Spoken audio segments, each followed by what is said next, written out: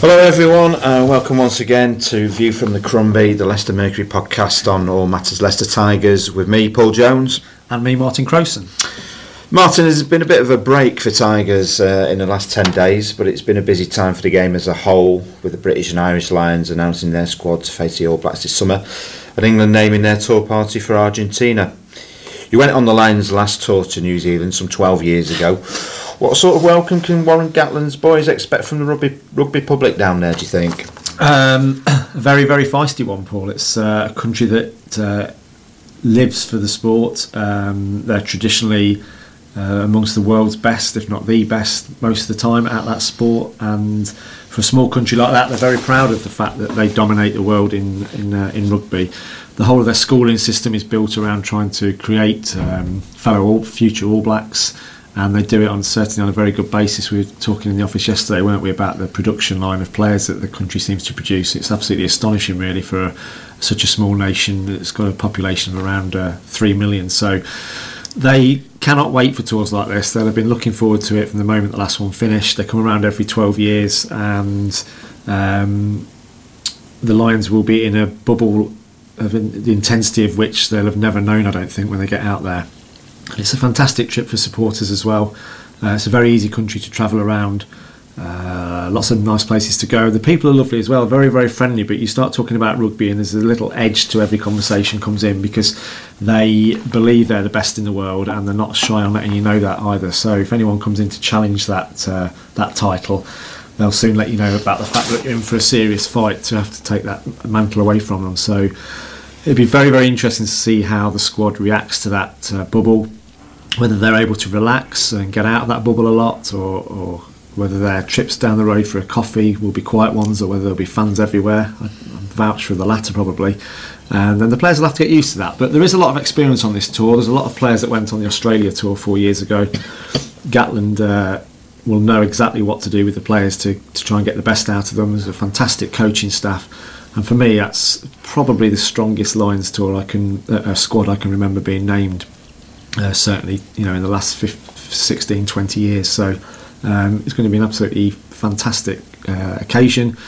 Some amazing tests to look forward to, but also the quality of the Super 15 sides they'll be playing. They're also playing the New Zealand Barbars and the Maoris while they're out there, and every one of those games will be fierce and intense. There'll be no 100-0 games against the team of dirt trackers on this tour, that's for sure. So, and of course, two of the Tigers boys in there.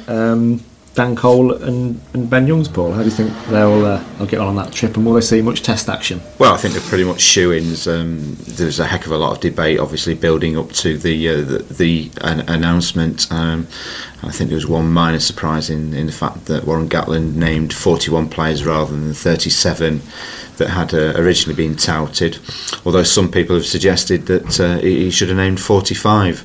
And I think given the intensity of the tour, we'll probably see 45 players at least used over the course of the 5 weeks, because, as you say, it's going to be massively intense, not just test level, but also in the midweek games, where I think one or two of the New Zealand boys will be wanting to put down a marker.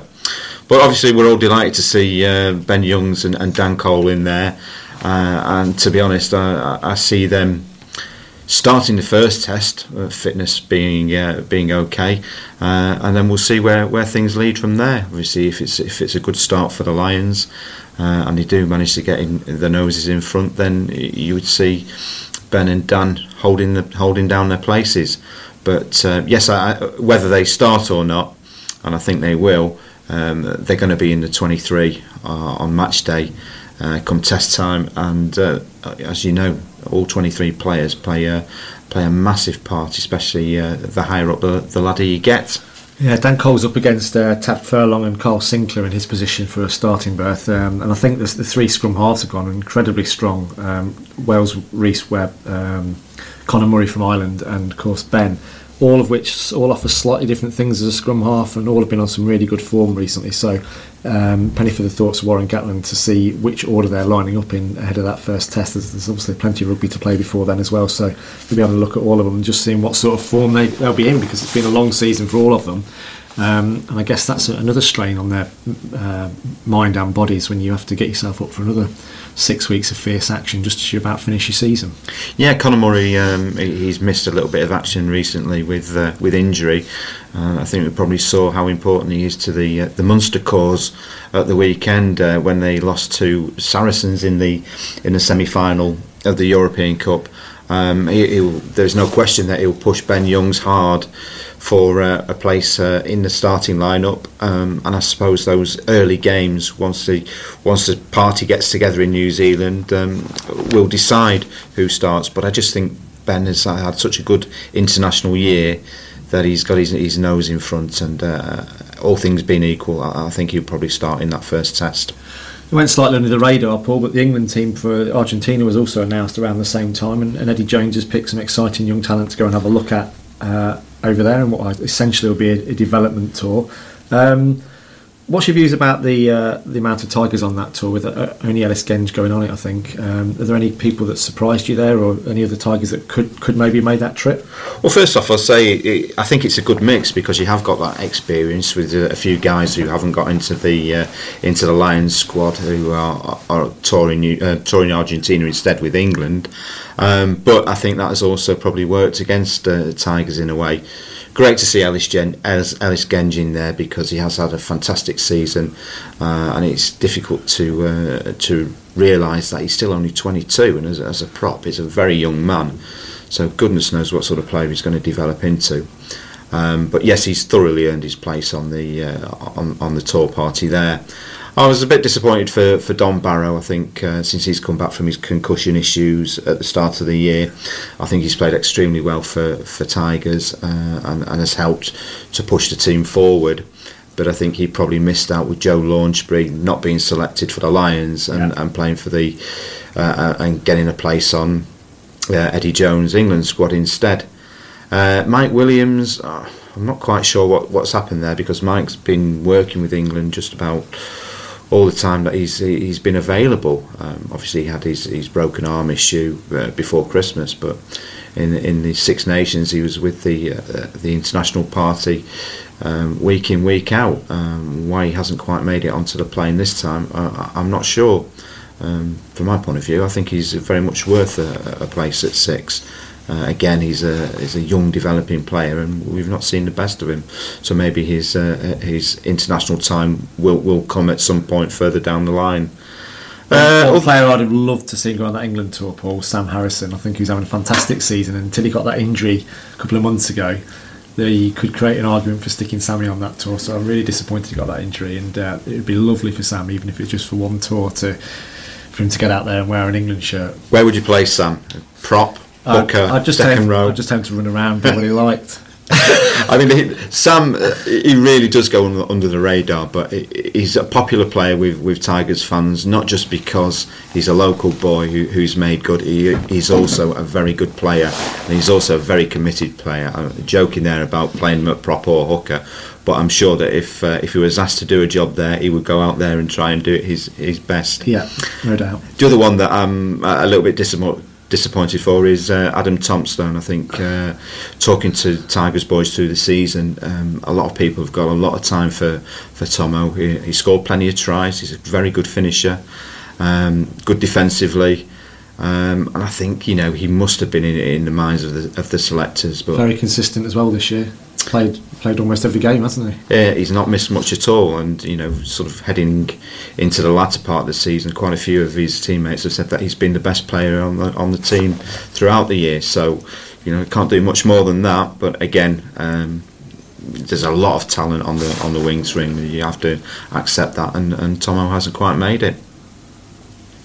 So we turn our attention then back to the Premiership this weekend after that break, and it's not quite a must-win game against Sale Sharks at Welford Road on Saturday, but it's not far off, and 4 or 5 points would come in very, very handy indeed.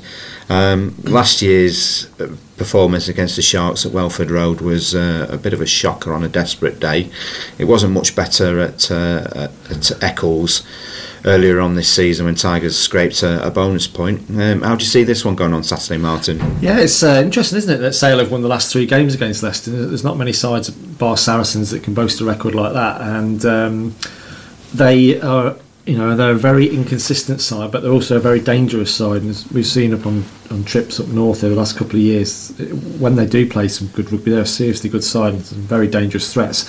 One of which, Dennis Solomona, is scoring tries for fun at the moment. So Leicester will have to make sure they cut down his channels very quickly. But Sale are 10th. They can't get relegated. They can't get into Europe. And for me, this game's all about desire. Leicester's desire to put one foot in the playoffs should be a lot stronger than Sale's to win, and for that reason, and also because of the way Leicester played against Newcastle a fortnight ago, it only looks like a home win to me, and the importance maybe of getting a 5th point will not be lost, because I think I'm right in thinking that Tigers need 6 points to secure a playoff place.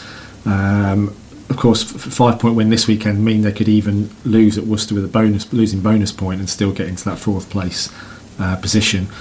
Which would then look like an away trip to Wasps in the semi-final. And as good as Wasps are in attack, they are also extremely poor in defence over the last couple of months. And the way Leicester played in the second half up there would suggest that game is far from a foregone conclusion. No, and I see Saturday's game as being very similar to the Newcastle match. If Leicester can start well, put the pressure on early, then you would expect them to go on and win. Maybe not comfortably, but with a little bit to spare, because, as you say, Sale don't have anything to play for. And it is a different matter when you don't have anything to play for. I think we saw that most acutely when Tigers played Glasgow in the European Cup. Glasgow needed to win. Tigers had home pride to play for. Glasgow came out, started like a house on fire, and well, we all know what happened from there. So yeah, I expect Tigers to win. Bath Gloucester on Sunday. Yeah. Who knows, because they're both coming off big European matches. Yeah. A fantastic win for Gloucester as well last week at La Rochelle. Both those sides will be tired, I guess. Physically, you don't know what it's taken out of them, but mentally it can only have helped Gloucester, and you wonder what might be going through the Bath players' mind after having such a great win against Tigers at Twickenham. They've lost a couple in quite difficult circumstances. So they're going to have to pick themselves up and put in a good performance. But they're in front of their own supporters. You won't put it past them. So all we can say is it's in Tigers' hands, and let's hope that they do the business as efficiently as they did against Newcastle. Yeah, there's also Exeter against Saints this weekend. Some very, very, very tasty matches out there to keep your eye on over the weekend if you so wish.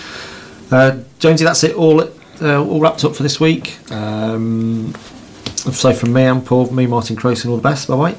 Cheers, and we'll catch up with you next week, and hopefully we'll be looking at what Tigers need to do at Worcester to clinch their place in the playoffs.